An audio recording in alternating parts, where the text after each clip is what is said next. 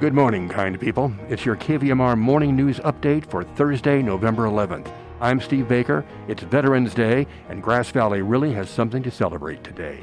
More on that later, but first, regional weather. Nevada City, Grass Valley, today, Veterans Day, sunny and a high of 68. Tonight, a low of 47. Tomorrow, 70 and sunny.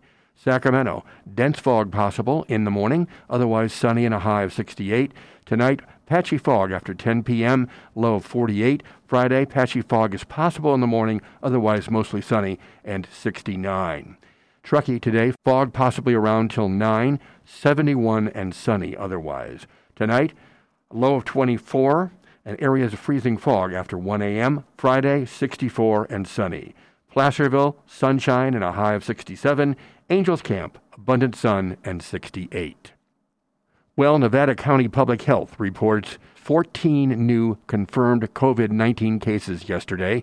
Out of 9,282 cases since the start of the pandemic, 165 are active, 12 people are hospitalized, 1 in intensive care, reports UNet.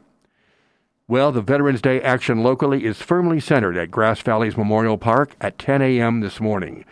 Exactly 1 century ago today, on Armistice Day in 1921, Memorial Park was dedicated to those who sacrificed their lives during World War I.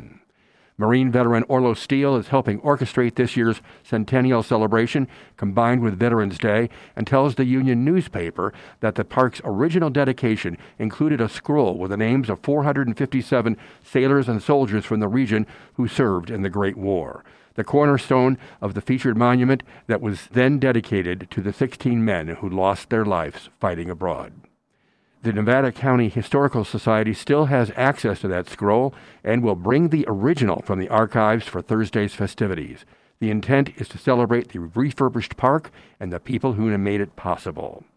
Steele, who served in the U.S. military for 35 years, says the day's event will begin with 15 minutes of music from the Grass Valley Male Voice Choir, which will sing World War I songs like Over There. Then it'll be in the national anthem led by the Male Voice Choir, and an invocation from Seth Kellerman, a former Army Ranger, and a flag raising, plus Gage McKinney will be the keynote speaker. After the Honor Guard does a final ceremonial march and fires 3 volleys, the ceremony will conclude, hopefully close to the 11th hour of the 11th day of the 11th month. And the public is encouraged to bring chairs. Well, the Nevada County Board of Supervisors has unanimously awarded nearly $2 million in community resiliency grants funded by the American Rescue Plan Act to 32 local nonprofits, small businesses, and special districts. The county received 73 eligible applications totaling nearly $5 million in requests that met federal guidelines to respond to the public health emergency or its negative economic impacts, including assistance to households, small businesses, and nonprofits, or aid to impacted industries such as tourism, travel, and hospitality. The county's community resiliency grants are intended to support community-serving institutions and programs responding to the negative economic impacts of COVID-19 pandemic in ways that increase resiliency, support recovery, and provide relief. The county invited applications from the myriad of community centers, from arts and cultural centers, granges, senior centers, veteran centers, daycare centers, family resource centers, and recreation centers. The grants that were given out were from $12,000 to a maximum of $100,000. At that $100,000 figure is the Bear River Recreation and Park District, Nevada County Arts Council, Nevada Theater Commission, Cold Country Senior Services, Grass Valley Downtown Association, the Sierra Community House, Habitat for Humanity, Local Planning Council for Child Care Development, and Neighborhood Center for the Arts. Sierra Fund says its board of directors has hired conservation leader Joan Clayburgh as their new executive director. She began her position this week. Joan brings 3 decades of conservation leadership experience, having served as the Sierra Nevada Alliance executive director for over a decade, a senior leader at Western Resource Advocates, and most recently providing strategic management consulting services. Joan is replacing Elizabeth Izzy Martin, who announced her retirement earlier this year after 2 decades of outstanding service to the Sierra. Founded in 2001, the Sierra Fund is a leading advocate to restore resilience to the ecosystems and communities of the Sierra Nevada in the face of climate change. The Sacramento Bee is reporting that California's insurance commissioner on Wednesday prohibited insurance companies from dropping nearly 210,000 homeowners in areas affected by this year's wildfires, another in a series of orders aimed at easing a shortage of affordable coverage in fire-prone areas.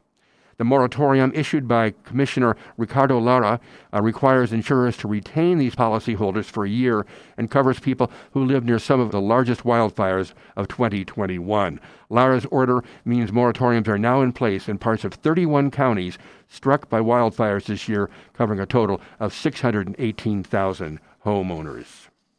And in the rest of the news, San Jose has joined a handful of cities across the nation vowing that by the end of the decade it will be carbon neutral.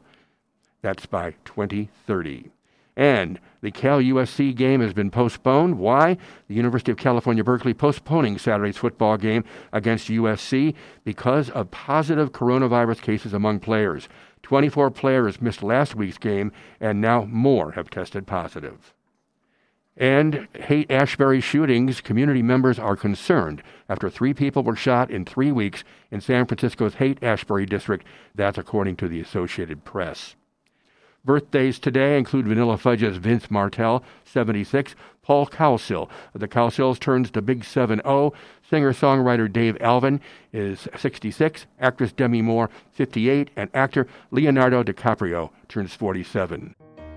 Now stay tuned for the buzzing grooves of the Thursday Morning Show and its new alternate host, Dave Buzz Burnett.